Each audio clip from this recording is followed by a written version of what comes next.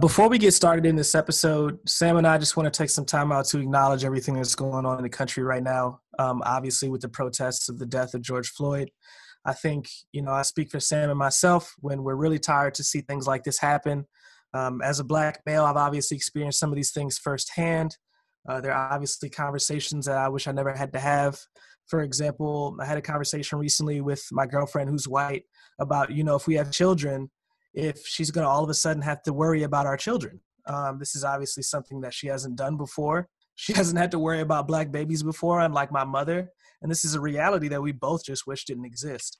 I could name countless things that I have to do to correct myself every day to make sure that I am safe, to make sure that I am in a comfortable situation given my skin tone. It's not something that I can take off at the end of the day or take off when I'm in a reality that a lot of people are tired of. So obviously having those conversations with my girlfriend is one thing, but riding going on a run like Ahmaud Arbery, the very normal things that people should be able to do. So when people get really upset and they end up rioting, they end up protesting, there's a reason. And we obviously don't condone any forms of violence or disruption, but there's a reason. And we should pay attention to that as well. So just want to say we are with the protesters. We support the protests. Black Lives Matter, obviously. And I hope that every day we can work more and more towards an equal America. What do you think, Sam? Yeah, man. I think, in my own personal perspective, I think I've benefited from white privilege more times than I'm even aware of. And I think at the end of the day, this is a conversation that needs to be had. There's action that needs to be taken. I think there's these horrific reminders as to how much progress really still has to be made. And I think if we can use this as an opportunity to identify how within the music industry we can come together. I mean, music historically has and will continue to have an incredible influence in culture. So I think right now, as kind of forebearers of this culture, of music culture, we should just be asking ourselves, how can both we and the artists and people we work with leverage their influence to spark meaningful conversation and drive action? So I think it's a tough time that we need to deal with in order to make meaningful progress. So I think let's do all that we can on the individual, on the industry level, and let's not overlook this issue any longer. Absolutely. Well, back to we're all in this together. But without any further ado, let's jump into this week's episode. Whether you're an aspiring music business professional or a seasoned vet, every Thursday, the Music Business Podcast brings you the trends and tactics from some of the world's most innovative minds in music. I'm artist manager and consultant Jordan Williams. And I'm Sam Heisel, co-founder of the music marketing and content production agency Knox. We're not teachers. We're entertainment industry professionals, drinkers, wannabe comedians, and most importantly, fans. Welcome to the show. Yo, what's up, Sam? Yep. How you doing, man? Yeah. That's pretty cool, man. For the people who can't see our Zoom chat right now, Sam's got a forest background on his Zoom. He's thinking exotic. I got a Hawaii background on mine, man. We're chilling out here, bro. We're in a different place, So what we got on today? Excited to have these guests on, man. It's the first time we've ever had creative directors on, and I'm really intrigued by just the whole creative direction field because they're creatives that work with creatives, and they work with them very intimately. It's a little bit different than like getting a featured artist to come on one of your tracks. It's a little bit different than having a producer come on one of your tracks. They're more like executive producers of the entire creative process, or how they said it, creative managers of the entire creative process. They come in and when artists or brands feel like they've hit their ceiling creatively, they come in and 10x everything, and just that process when it comes to bringing new ideas to the table, figuring out what new technologies they're going to use. I think that entire process is really interesting. So today I just dig super deep into their process, and Sam and I talk to them a lot about how they work with artists as creatives, because artists are obviously very sensitive about their work, and rightfully so. It's how they express themselves. We talk about what their process is like internally to vet new ideas. During the episode, they say they just throw out shit. It always starts with a shitty idea or something like that. And I thought that was super dope, because it means that they're obviously very vulnerable creatively to each other and just throw out ideas and see what sticks. They talk about bringing it to the artist, bringing it to the brand, how important presentation is for that. And I think a lot of people and a lot of artists right now, they don't necessarily think about creative directors and how valuable they can be for their team. So for managers, for artists, I think this will not only help you think about if you should bring a creative director onto your team, but it'll also help you think about how you should just bring creative ideas to the table and how you should brainstorm. So, I thought it was super dope. What do you think, Sam?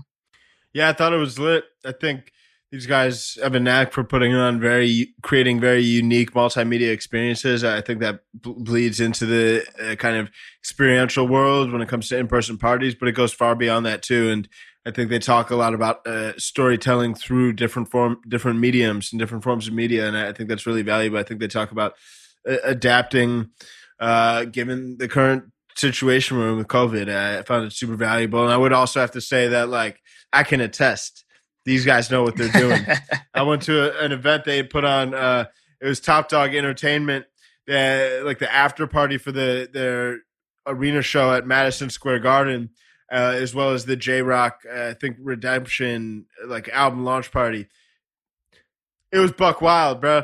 They and not only was the party itself lit, but it was a testament to their creativity. They rented out, they threw it in this massive ballroom in Brooklyn, but they created a basketball rave.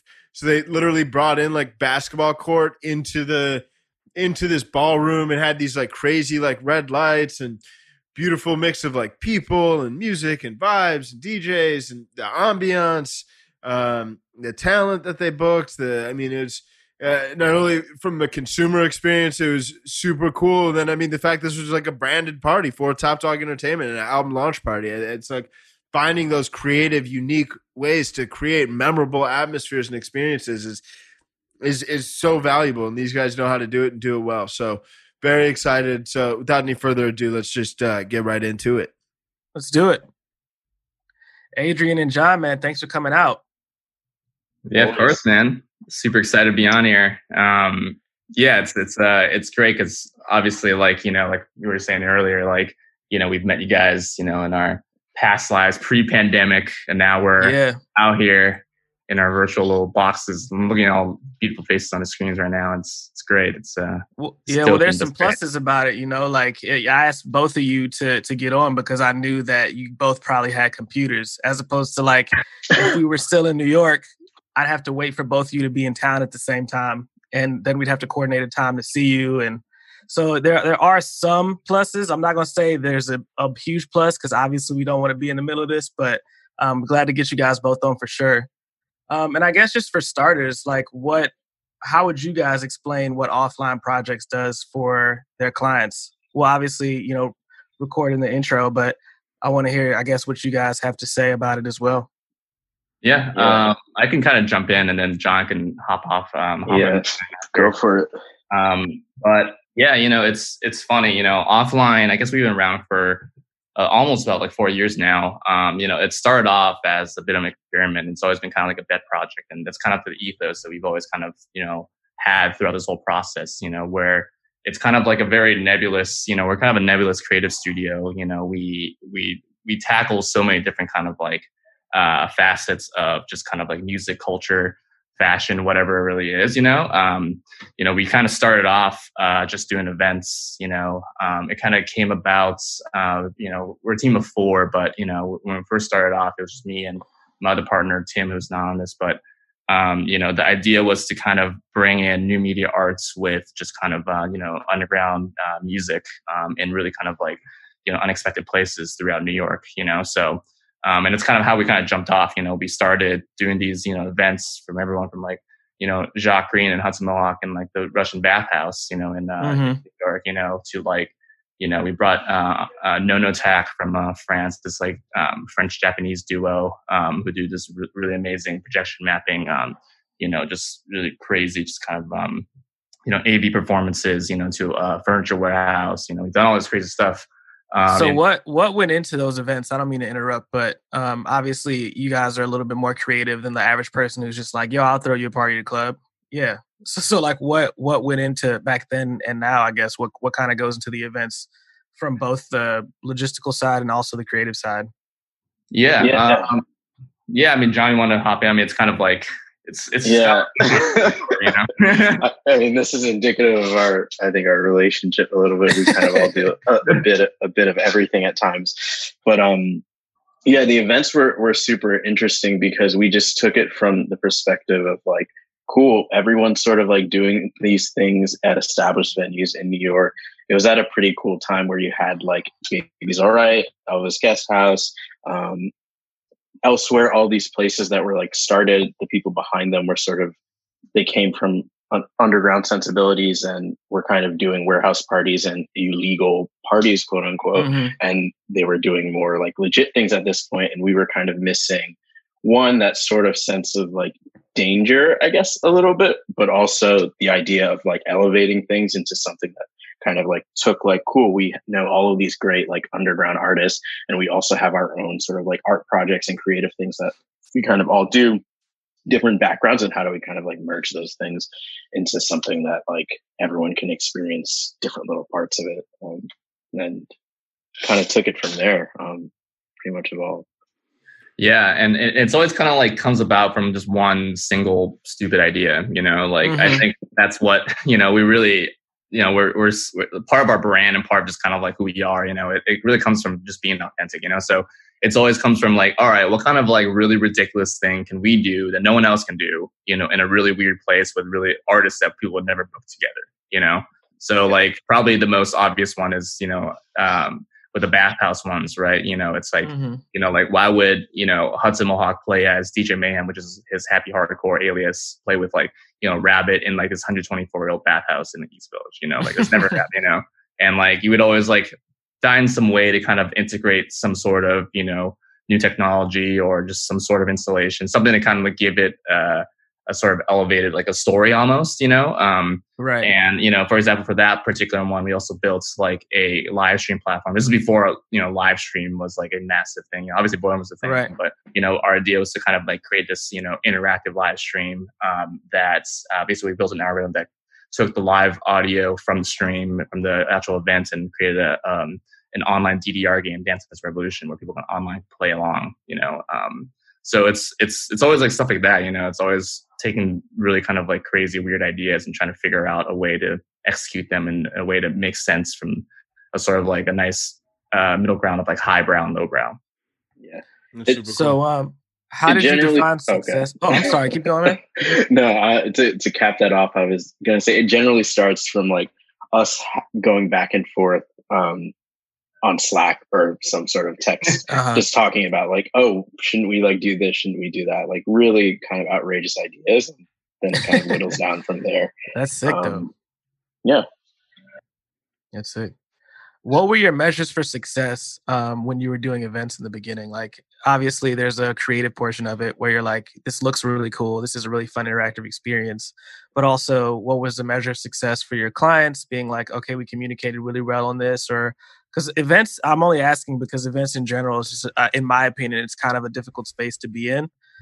Especially because Sam and I, for those who don't know, we were going to start an event series for the podcast before we decided to do a podcast. And we're kind of like, let's kind of stick where our expertise is and kind of take it digital because events are so difficult. So what are some things that you did back then, and I guess now, not only to figure out what the measures of success are, but also to make sure you're hitting them? Yeah. I think like, when we first started, like, I think there's kind of like, what's interesting about, offline is that there's kind of like two chapters in our story. Yeah.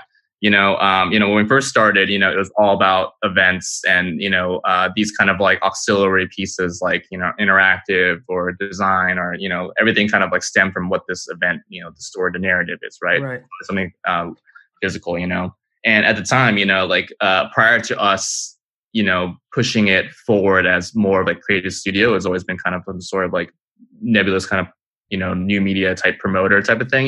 We never really kind of like thought about, profits. We didn't have clients, it's always about just creating something for the culture type of thing, So we would, just like have really modestly priced tickets, a lot of people just kind of worked on it for free. We never really made any money. It's kind of broke even, but that wasn't really the, for us to measure success. It's more about kind of like doing something different that New York to us, didn't feel like it had at the time, Right. But John, what do you think? No, I think that like sums it up. Maybe except broke even is probably generous. I think we lost a lot of money on a lot of these. Tim would probably be a better arbiter for knowing that.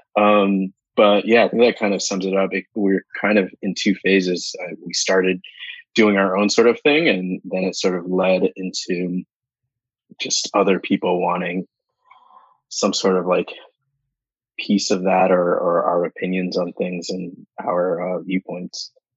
Right. Yeah, to piggy off of what John's saying. So, so basically, we did kind of like parties and stuff like that for about 2 years, and that was our main shtick, And then at a certain point, brands, labels, artists, started to take notice of us and, started to kind of like hit us up for, events. And then from the events came, just additional stuff, creative direction, digital, design, branding, live, So it's kind of like, in the second phase, we kind of started branching out, and it's never really kind of like, far from, I wouldn't say it's necessarily like a evolution or a next step into kind of how we were. It's always kind of like how we've always been, Right. I think what's great about like our little misfits outfit is that like, we all come from just really, interesting and, just really unique backgrounds, everything that we kind of, our services now are all kind of stuff that we've always already been doing,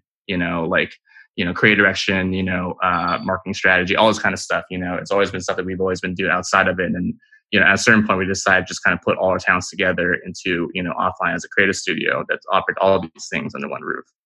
Right. I don't think we've ever said necessarily no. We've said no to clients. I don't think we've ever said no because we couldn't necessarily do something. It's more, we kind of look at this as like when people find us or decide that they want to like approach us with a project or, an issue that they want to solve. Our goal is always to just find a solution for that within our like skill sets and our network of creatives and whatever else. So I think the only time that we've ever really looked at something and said like, oh, this isn't for us has been more from creative differences rather than like we don't know how exactly we would like execute something like this. Mm-hmm. Right. That makes a lot of sense.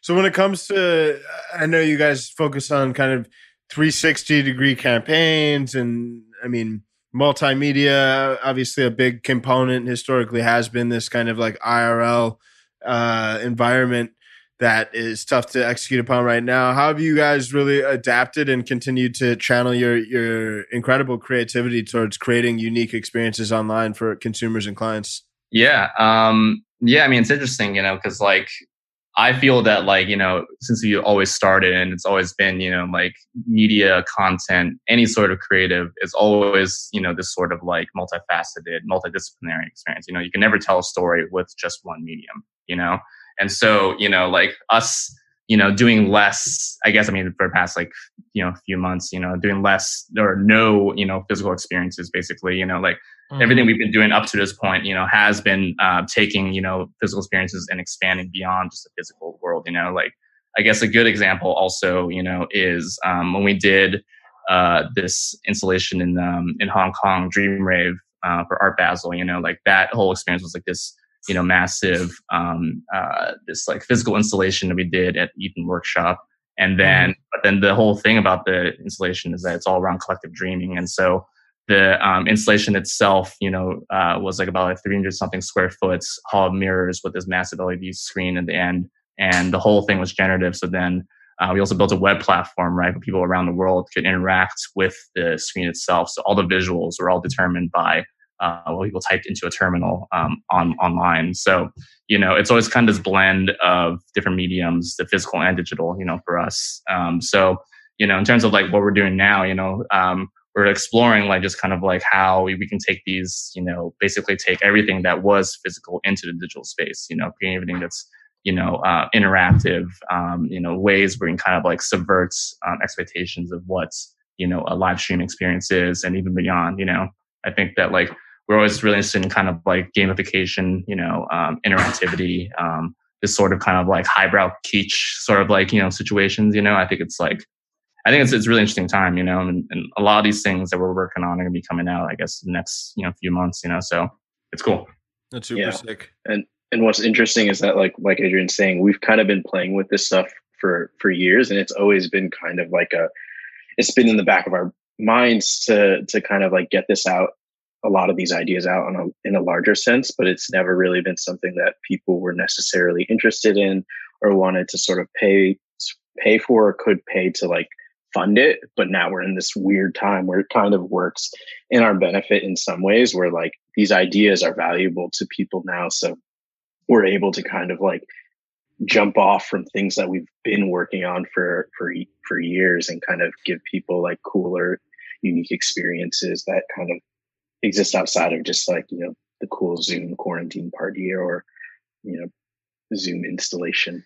Yeah, I was going to say, you guys, it seems like you're already lending yourselves to a lot of creativity just by being like, let's start with some weird shit. So you're kind of like already thinking of outside the box. And we had a couple guests on a few weeks ago, Hovain Hilton and Chris Hirsch from Cinematic Music Group.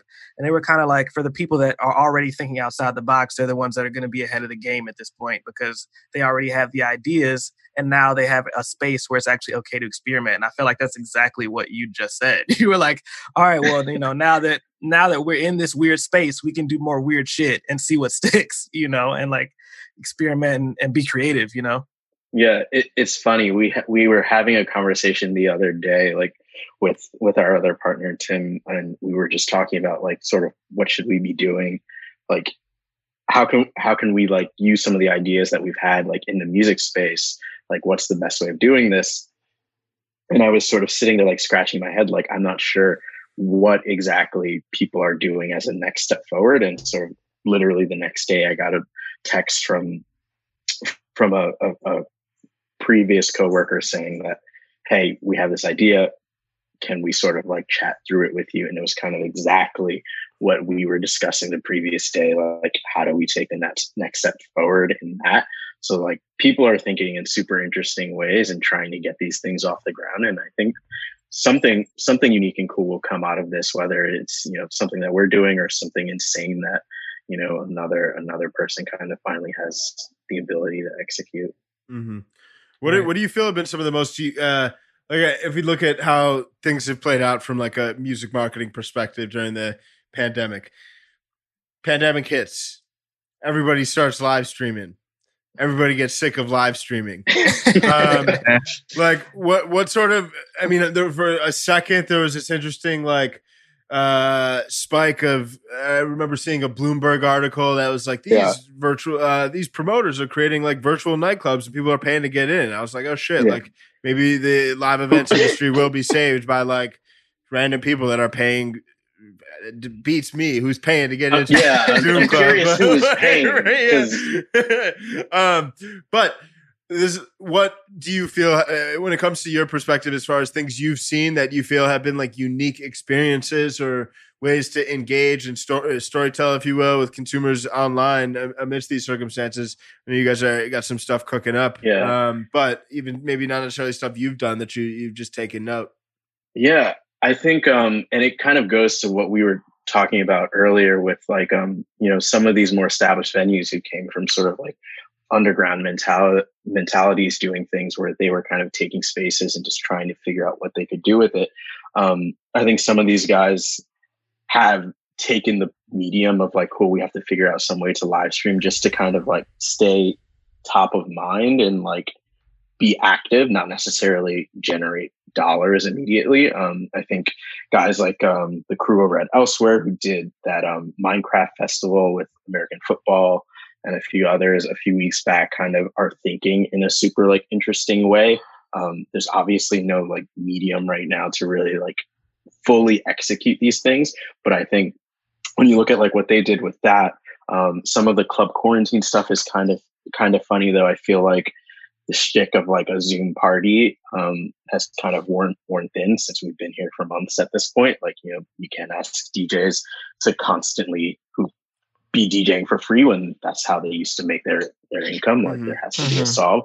But I think some of these sort of like more underground leaning people that come from that culture have been thinking about things really creatively and trying to figure out ways to kind of help the community. I think also like guys like Rich Lights Chung, who like started 285 Kent, or sorry, did not start 285 Kent, but were super active in that sort of 285 Kent scene. He runs Ad Hoc, used to book for Webster, doing all of these great things, kind of putting on a lot of young musicians in New York and elsewhere. Are kind of thinking creatively about like what the next step is and how do we kind of survive in whatever this is, this world that we're in. Right. Adrian, I don't know if you have any more to.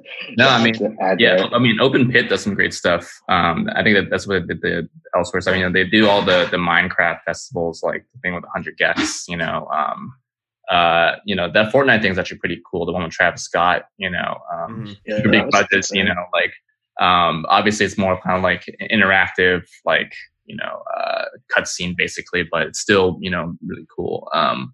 The Porter Robinson Festival was really sick. And that just kind of like, you know, it took a lot of like, I think like it's kind of brought a lot of great talents on, and, you know, each of them had their own sort of unique voice and kind of like, you know, create really great visuals around everything else around that. You know, I've seen some cool stuff from like I can't remember if it was like CalArts or StyArc, where they used the Twitch platform to and they used basically the chat function to kind of pull this kind of like, you know, Ian Chang type of like you know game engine to kind of like generates just like content and generate kind of like actions for characters based on what people are typing in. You know, That's cool. So I think there's a lot of cool shit happening, you know, like people are like, you know, starting to find ways to kind of like subverts the notion of kind of like, you know, audience participation and interactivity within kind of live streaming is no longer just sort of like one ended one way sort of like, you know, experience. And it's kind of becoming a little more two ways, but obviously the difficult part is getting people to kind of like, you know, because most of the stuff is all pro bono stuff, you know, no one's really spending money, but I think like, as we kind of like get towards the, you know, the next step of what, you know, this new world is, we're going to start paying attention to kind of like how we can kind of monetize and figure out ways to kind of expand it further than just kind of these experiments. Yeah, for sure. Right. I mean, it seems like from the monetization perspective, it's like, I know certain platforms like Twitch are offering like subscriber set where you can have like monthly subscribers, and in other instances too, it seems like there's this like playground in which brands might do like interesting like branded live streams and potentially brand interesting artists. Have you seen any unique other mechanisms of monetization? Not really too soon. I think. I mean, even like with the brand stuff, it's interesting because they're hurting as well. It's not like they've got not every brand has a ton of money to throw around. So it's sort of like, even from that perspective of being like, oh well, the brands will give us money for some of these live streams. Like it's I don't think the sort of system is there yet. So it's been interesting, but. From our side, it's still great for us because we get to kind of like toss around these ideas and have these conversations with people trying to figure it out. And I think that's half the fun. Right. So this is a question from Danny from Patreon, from our Patreon. I think it fits in the conversation here pretty well. He wants to know, what does your R&D process look like for integrating new technology or experimenting with new ideas? So you said before, you guys obviously throw a lot of like ideas out, but in terms of finding what those ideas are or being inspired to push those ideas, what's your kind of process to being like, nah, this is bullshit, or like, nah, maybe this isn't a good idea, or maybe this technology that we thought would be really cool is actually it doesn't really have legs or anything like that, or something like that.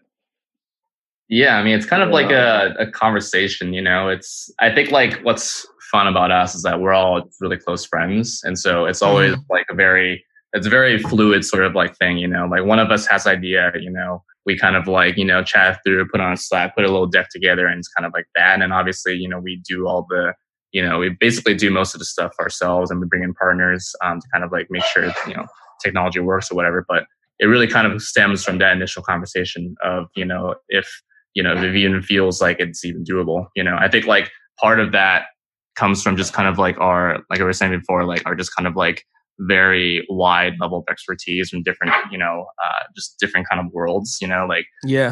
For example, like, for myself, I come from initially came from the film world and an advertising world, prior to, so we started offline when all of us actually were still working at, agencies and tech companies and,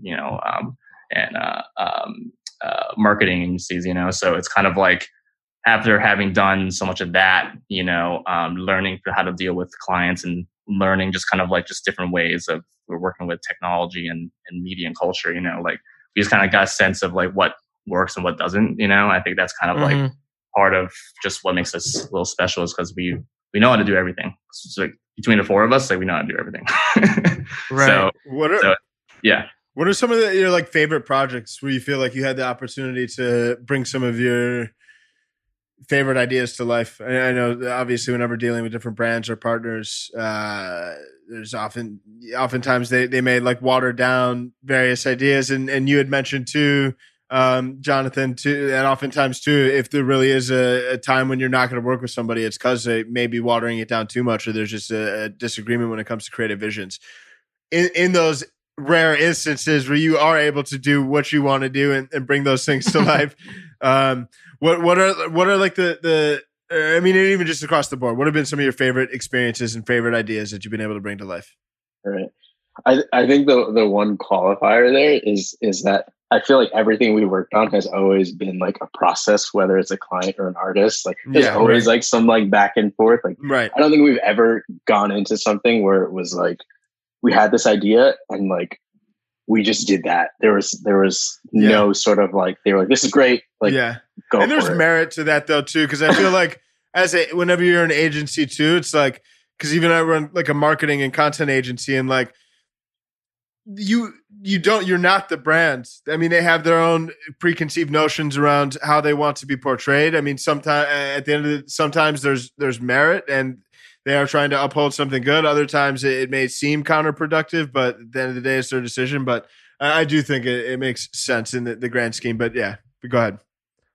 Our probably favorite experiences and most recent experiences, just from the amount of kind of work that went into it and the scale, is probably like this Adidas Originals Alexander Wang project that we were working on through most of the last quarter of 2019. Where it was Adrian may need to take over here. It's just kind of a very long and arduous process, and there was a lot of players in the mix, and there was a lot of learning on our side, on their side, just kind of how everyone worked together. But the final, and then obviously like as you can imagine, like working with someone like Alexander Wang, there's very particular points of view, and things change at the last minute, which of course they did for this particular one. But the end product was really something I think that everyone was happy with, and that was just a great time kind of for all of the fans and people that like experienced it, and something that will hopefully kind of people will look back on and be like, that was interesting. And there are little like nuances that may not have been like noticeable at first, but when you dive into the project itself and some of the background, you discover those things. And Adrian, I'm sure you've got some to add there, and probably there are a ton of other projects that I feel like we probably have those feelings about. Yeah, I mean to kind of echo you, like I think the Alexander Wang project was definitely one of our highlights. I think that like I feel we grew a lot from that project. It definitely was like something no one, like I can probably say for 99% certainty no one's ever done something like this, because it's just so niche and so specific. Like if you guys didn't know what it was, basically we did the season 6 show for Alexander Wang and Adidas, the last collab ever that they were going to do together. And the idea that Alex had was the last hack. So basically, like the story was that like he went to I believe it was like DEF CON or one of these big events. Security. Yeah, and like somehow was just like, yo, this is crazy. This is so sick. I would love to do this for a show, and in particular, like if you guys know what Capture the Flag is, that was what he was really inspired by. Basically, like if you guys know what war games are, it's kind of like these hacking competitions in which a bunch of different teams try to hack into a piece of hardware or into each other's kind of hardware to kind of find little snippets of code to answer these challenges. And they're always like really, really, really niche kind of problems, like from like crypto all the way to like there's I can't remember, there's like 12 of them, 12 different challenges that we made, all kind of like built for this particular thing. So basically, like we built our own game. Like we built like a literal game show for the season 6 show, in which we had like 8 hackers and 4 teams, basically hacking and solving these challenges. And the thing was that like every team that like hits 1,000 points, they opened a door, and this door allows fans, people at the party, at the event, to go into a room, and they have 15 seconds each to grab whatever they want, basically whatever piece of dead stuff. So like fools can like run out of there with like up to $600 worth of merch, like, and it was kind of like Alex's whole, it's almost like a big like FU to like the whole thing, because it's kind of funny. It's like his last collab ever, he wanted to kind of go out the bang, something, he loves this kind of like, I don't know if you guys seen like his old campaign where he had like this like old store where basically everything was free, and like the whole like campaign video was like people rushing in and grabbing everything, and it was like there's a riot happening, yada yada yada, like that's his whole thing. So of that same nature, it's like, how do we gamify that, and obviously right, like who's gonna gamify it? The boys, obviously, like so. So yeah, we built like, it was like this crazy system. It took us like about like I guess like 3 months. We did it at Brooklyn Museum. We had like I think like 3 hours worth of original music by Danielle Harl. The whole thing with like what we tried to do was create this sort of like Disneyland type experience where like each part of the experience had a bit of a story. So like you go through the back of the museum into this freight elevator, and in the elevator there's like onboarding music, and then you go out and there's like these like character actors who are like telling you to get into the arena and all this kind of stuff. So yeah, it's kind of like, we had like just everything was generative, all the visuals were generative, all the live code was generative, all the we built a bunch of like ASCII visuals of all the products and stuff like that. It's like I think like 8 projectors, 2 LED walls. Yeah, it was just like a lot of stuff that going on. We're nerding out. Yeah, a lot of shit.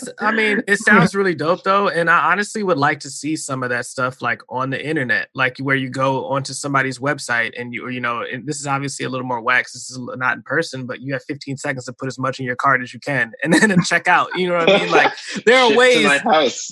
Right, there are ways to do this and make websites like really interactive for brands, and I don't think people are even at the beginning of what that looks like. I think it can be much cooler and much deeper, even than obviously love what Travis Scott did with Fortnite, but make it a little bit more unique to just your platform. Whether that's like, how do we make our Instagram stories more interactive, or how do we make our website like way more interactive, where when you go in it you feel like you're making an entirely new experience. You're in an entirely new experience, but you still feel like very connected with this artist or with this brand. I think it'd be super cool to see stuff like that. And instead of, going to so-and-so's page and it's a static page with a couple of animations, like really going into it and experiencing something for however long, I think I would love to see the music industry in particular adapt to things like that. The only other artist I could think of that did something like that was Childish Gambino, but it was in person. He because the internet, he had like I just wasn't quite a museum. It was like an installation that you went through, and it was kind of like through the mindset of the person on the album. Like, how dope would that be to have a similar thing, but like just on somebody's website? You know what I mean? Now I'm nerding out. But No, I think we're at like kind of like a crossroads in music and otherwise, where it's sort of like there's sort of two directions these things could go, or people could pull them in, where you have that sort of like super commodified, like, oh, let's plug and play this. And that's not necessarily that interesting, like, you know, where it's just like, here's a live stream, here's a brand, whatever.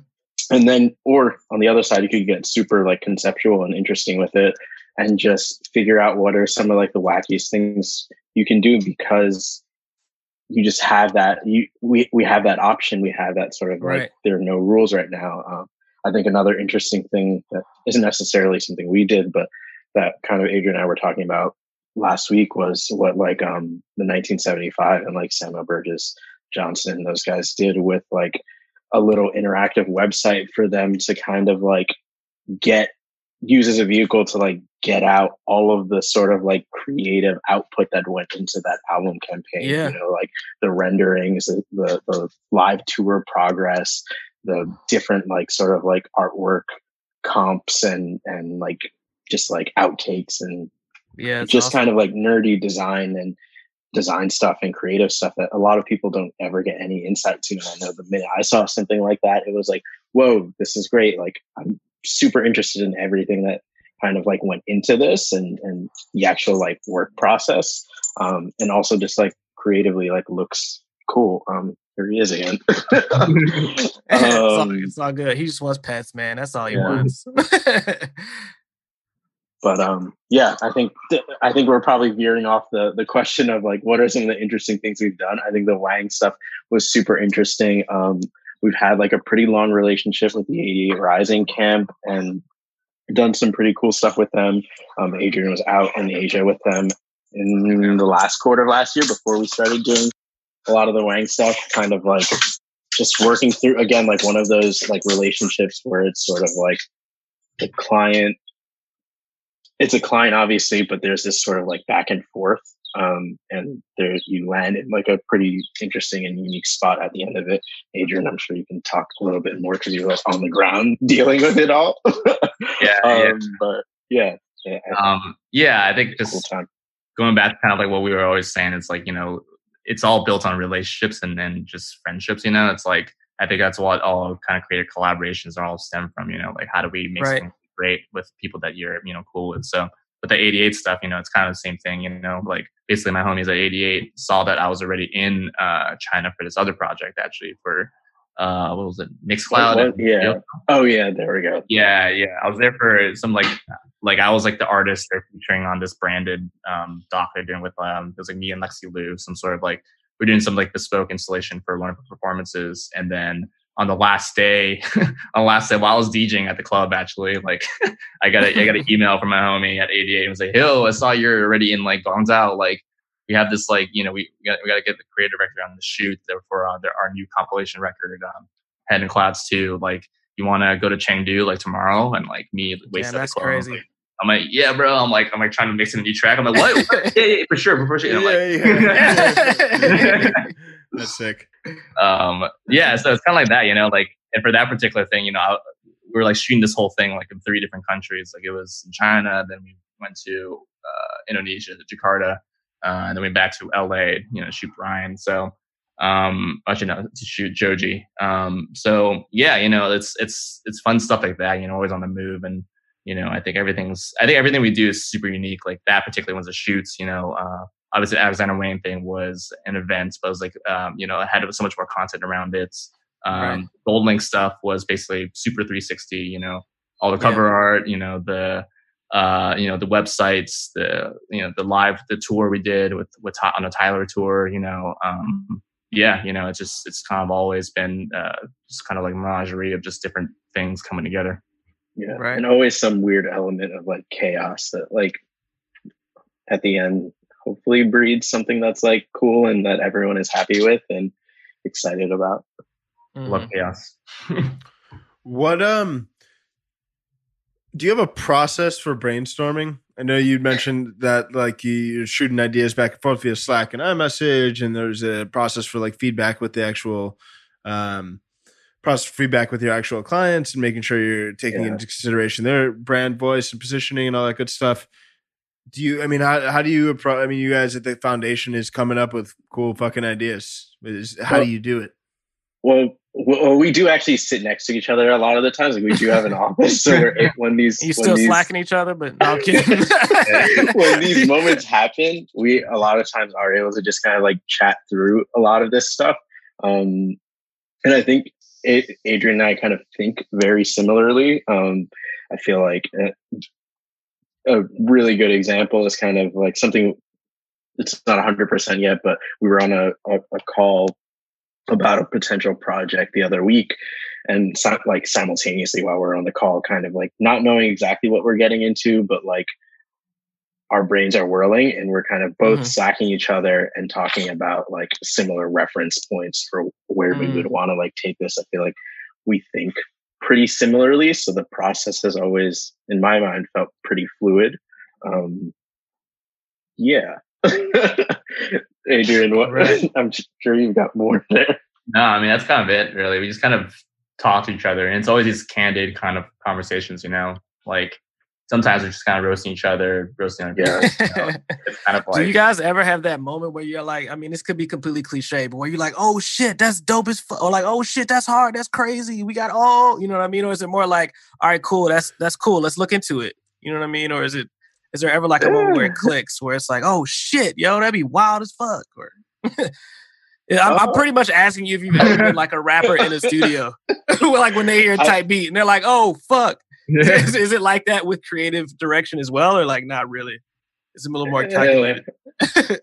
I think we have like moments where we're like, oh, this would be really fucking cool if we could like nail this and just kind of like make something like X, Y, and Z happen. And like there is that like cool aha moment, but I guess less in like the artist way is that then we have to kind of like bring that to the client and like sell them on it. So there's no like real celebrating until like they're like, cool, yeah, we love this, like let's do it.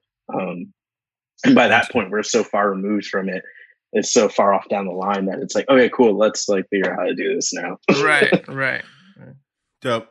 So another kind of question from our guy Danny in our Patreon group was around this VR, and I know we've been speaking a little bit about like adapting to what this new world looks like.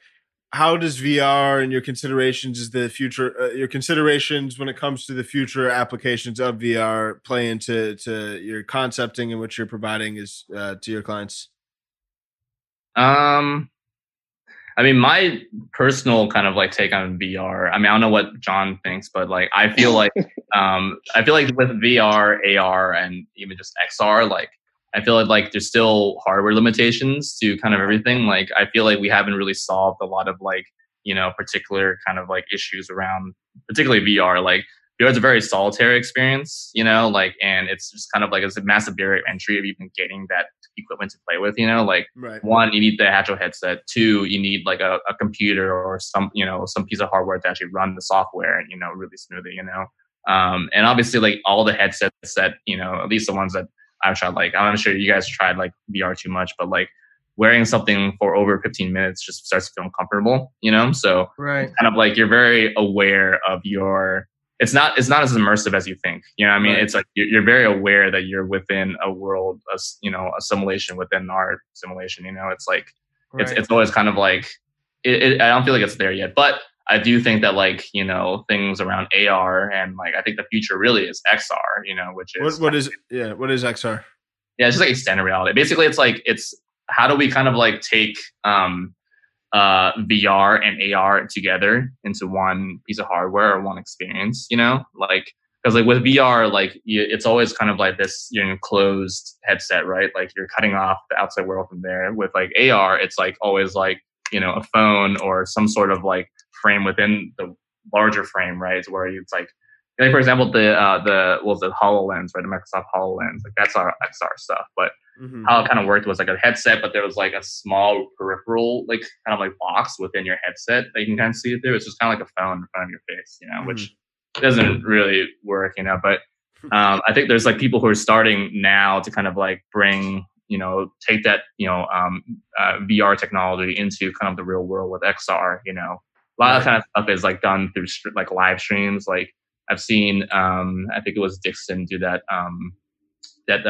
Boiler Room show. Yeah, it was like all like using Connects, I believe, and just XR stuff, point cloud stuff, which is cool, Mm-hmm. But I think eventually, we're gonna get to a point where we can have really just kind of like great hardware that is, one, affordable, but two, also blends these like realities together that feels kind of like immersive and seamless. Right. Makes a lot of sense. Echo kind of just about everything Adrian was saying. For a brief stint, I worked at this company, a company in Brooklyn that kind of like specialized in sort of like VR experience and director work, as well as like a bunch of commercial work. And like, I got to see a lot of like really like cool applications, but it was super like nerdy stuff. Like it's not something you can like see. I could see like my mom or just kind of like everyday people using super easily, even with like the Facebook Oculus stuff when they kind of like relaunched that a couple of years ago. Like it just it doesn't feel ready as much as we probably all would like it to be. But I think eventually we'll see like some really cool stuff, and I'm sure we'll have some ideas. Right. So I wrote this question down before this person sent it on Patreon, but I'm gonna shout him out anyway because he came with the fire questions. Danny came with the fire questions. So here's one that me and him both wanted to ask you, which is, when do you think it makes sense for an artist to bring on an outsourced to creative team? One. And the second one is, you guys are obviously creatives, but you're also working with creatives. So how do you, after you answer the first question, how do you kind of walk the line of being creative with creatives when they're so sensitive and generally about their vision in their work, while still, being able to provide productive creative ideas? So I'll just repeat the first couple questions again, or the questions in general. The first is, how do you know when it makes sense for an artist to have a creative outsource a creative direction team? And the second one is, how do you, I guess, work with other creatives, the artists themselves, without like stepping on their toes creatively? John knows the answer to that. I think the first question, I think it makes sense once the artist feels like they've kind of like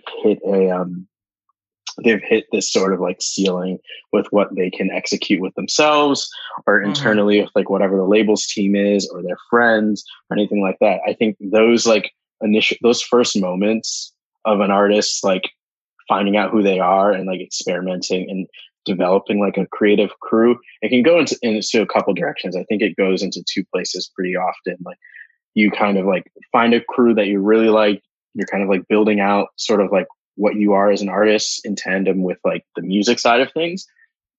And that's all well and good. And then you get to like this crossroads or this point where it's sort of like you need more. And either those people that have been with you from jump sort of like level up with you.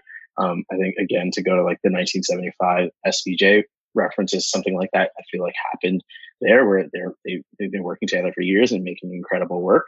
Or you kind of get to a scenario where it's like, okay, maybe those people aren't interested in doing this, or it's just not, the skill set isn't there. And that's kind of like one of those moments where it's like, okay, who do I bring in? Like what team, what people can I bring in to kind of help me like elevate this? And I think that's a good place of starting it. But I also think it's really important, and there isn't always this luxury, but taking the time to like get to know that person or those people that you're working with on that creative, and like really like going to ground with an idea and figuring out sort of what that idea is from like every aspect and how you take it across a whole bunch of mediums. So that's kind of like the first piece, I think, to that. And then the second piece, what was the second question? How do you, because I was saying you guys are creatives, but you're also, a lot of the times with artists, you're working with creatives. So how are you both creative while you providing value and not stepping on each other's toes? Right. Yeah. When I was in management, like I picked and choose very wisely on when I decided to say anything creative to the artist, just because I know how, sensitive they can be about their work, and it makes sense, Yeah. I think that's where, especially with like Adrian and my relationship, like we both come from like different backgrounds that kind of like led into similar places. So it helps to know, like, before I was doing on the more creative side of things, I was working at a management company, working with hyper creative artists. And then working at sort of like a management services and marketing company. So it was sort of like I got understand sort of what goes on an artist's minds a little bit more than maybe like if I was strictly coming from like a creative world. So it helps to be able to kind of like expand on like what the scene will look like, basically what the trajectory will be if we say like one thing and like, okay, put yourself in their shoes and like what that response is going to be. That way then internally, like Adrian and I can kind of like workshop how we're going to present something to an artist, versus like just like coming at it as a pure creative, a pure designer, pure, director, where it's just sort of like, okay, here's like an amazing idea. And then you're sort of like butting heads with the artist a little bit. To kind of like convince them. And I think there will always be like some butting heads. I think that's healthy and great. Right. But it's in the presentation, I think, a lot of it. And we spend a lot of time figuring out what the right way to present things to artists and clients are. And I think that shows in our work and the feedback that we get from clients and artists. So I assume saying something like, yo, your last album's creative was a little whack, so we're going to try this is way different than this is how we expand the vision that you already have for yourself creatively. You know what I mean? Yeah. I'm sure even if it's the same idea, like one is a dud and a bad presentation and the artist doesn't mesh with it, thinks it's dumb. And the other end, just being respectful of their process. It could be the same presentation and still, that one's the one that's accepted, One of those stays in the iMessage threads and the drafts, and the other one goes out. Oh, you dangerous putting it in the iMessage drafts. I usually put it in my notes section. if I hit that send button by accident, you can't take that back. Facts. But yeah, Adrian, do you have any more to add there? I mean, it's always kind of like, it's always funny. Like, I always think about how it's almost like a game. Like, I always go back to like games and gaming. It's, like to be able to work with someone else, right? Even if it's a client or just a friend, whoever it is, it's always like this game of, it's sort of mind games, right? To kind of make sure the other person, feels included and feels like, in a way, sometimes a lot of how we kind of approach it is like make them feel like the idea came from them, right? Like, and I don't say this maliciously at all. It's almost like it's more this kind of way of kind of like making them part of the creative process, it's hardly ever a situation where we come in, guns a-blazing with this like fat idea, right? Where it just kind of like, okay, cool. Like, but like, how does that have to do with me at all?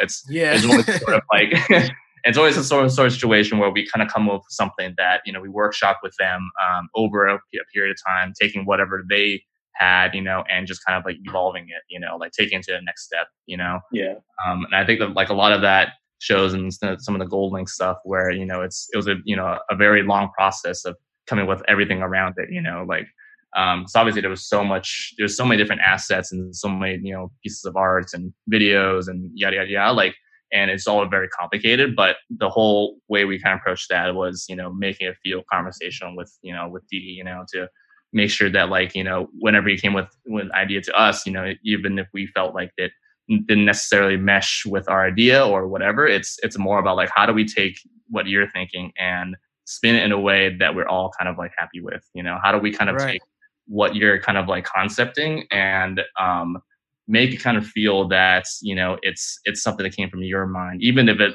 low key came from ours type of thing, it's always just sort of like, game of kind of cat and mouse in a certain way. So, and a lot of that kind of comes from just kind of like how we talk about things, like I think we're very, we're very tact in kind of like how we present ideas, like in the word usages, it's like, I'm sure you might, listening back to probably this conversation, it's like I use like I think a lot, and like I feel, it's never like I think it's like it's never like very didactic. It's always kind of like I'm presenting a thing that you can maybe like it or not, and we'll give you kind of like the reasons why this thing should be right, and then that kind of creates a sort of dialogue, this process, So yeah, long story short, mind games.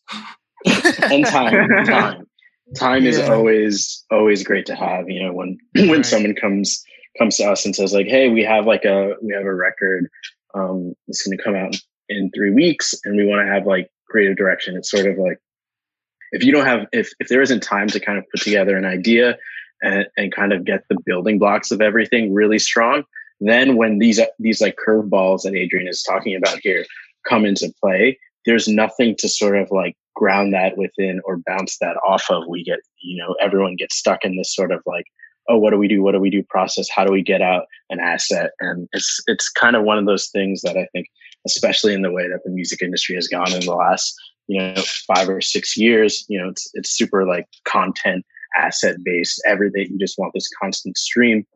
And if an artist doesn't have a really strong point of view or a really strong sort of like concept and direction for a record, it's really easy to get like washed up, and not washed up in the sense of like not relevant, but washed up in the storm of just like, we need this, we need that, we need this. And there's nothing kind of grounding anything. Right. And then you forget about the record. All right. Our goal is always to have something that kind of like stands the test and hopefully something that people can look at, in 2, 3, 4, 5 years, whatever, and be like, oh, that was really cool. That was a really cool moment. Oh, they did like this really interesting thing. Oh, this looks, tight, basically. Right. And I did think GoldLink's project felt like an experience because of the things that you guys put together and the branding and creative that went along with it.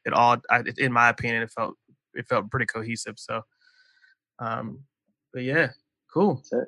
Well, thank you guys for coming out, man. This was like super great. You're the first creative people outside of musicians that we've had on this. I was like really excited to get people from a creative studio / creative direction agency on, because I think for a lot of our listeners and for a lot of people in general, and for myself, when I started in the industry, it wasn't like, what do people do when they're creative directors, but it's like, how do they even approach what they do? And like I said, how do you work with artists without stepping on their toes? These are things that I like kind of always wondered about, because you're sort of like stuck in the middle of this being a business and a creative outlet at the same time. So it's great getting you guys on to kind of navigate that duality. Yeah, totally. Yeah, super excited to be on here, and I really appreciate that having us on, and I think the sort of like conversations we had about just kind of like what you're interested in, kind of like how do we navigate these sort of like interesting kind of channels where there's so many creative minds involved. I think a lot of what we do and a lot of what creative directors do in general, beyond just like the fools who have the shit on IG on their bios, it's like, I think it's like part of, it's like part of the whole shtick, it's like a lot of our jobs isn't really even the creative. It's a lot of it's just kind of like management, like creative management, it's how do we bring teams of people to come together and create a very unique, cohesive vision, beyond just the artists, but also, the managers, the clients. Yeah, I literally almost said that earlier because, John, you said when somebody comes to us with an idea, if we creatively mesh, we'll just try it no matter what it is. In my head, I literally thought that's like a manager. Like the managers, what they do is like, okay, the artist came to me with an idea. I have to figure it out. How do I? Yeah. So exactly. So you guys do that, but it's not touring necessarily, and it's not, how do we? Yeah, it's not another area of it. It's the creative side of it. So there's a whole management is literally the words that I thought of when you said that. There's a whole subset of managers that I feel like that I came up with and who are friends who kind of like in the last few years have realized that like they're less manager, or they are a manager, but less sort of like manager in the traditional sense and more of like a creative manager. Right. Their goal is to kind of like bring these ideas and like to life and bring new and interesting things in front of their artists, and I think present like the best possible version of the artist. And that's kind of the way that we look at things a lot of times as well, at least from the artist side. Right. Well, thanks again, guys, man. Appreciate you guys for coming out, and I hope you navigate the pandemic, better than you did yesterday. So hope it continues to improve over time for you guys. So super excited for when you guys can get rolling again, and I can check out the projects you guys are working on. Totally, man. Yeah, good shit. Thanks for having us, y'all. Appreciate y'all. Thank you. For sure. Peace. Peace. Yo, man, I thought that was a really great episode, dude. Like I said, I was really excited to get, two creative directors on in general and just kind of dive into that process. And I think that we did that super well. And I think that, we showed what being not only a creative director looks like, but the vulnerability and the flexibility that you need to be one. And how even in a pandemic, they still had ideas. They were still like, now's the time where I get to focus on these ideas that I created before the pandemic that are still relevant to the pandemic. Everybody's running around like, yo, what do we do? What do we do? What do we do? How do we make money? And these guys, and their team, they already have ideas that could work in a pandemic. Like, I just thought that was kind of crazy. But what did you think? I thought it was great. I think these guys are great at what they do. They have built out a structure and a company that enables them to really channel unique creativity and deliver value to their clients and come up with really unique campaigns, concepts. I think this stuff is super valuable, and I think they're at the top of their class. So couldn't have been more grateful to have them on. Absolutely. Well, as always, if you haven't already, definitely be sure to check us out on Patreon. And the community is getting real popping in our Discord chat. And we're super grateful for people that are able to submit questions to our guests before we have those interviews. A lot of other cool perks. So if you haven't already, that's musicbusinesspodcast.com/community to learn more. We hope to see you in there. And I hope you're quarantining well, staying safe, you and your loved ones staying happy and healthy. So until next time, we out.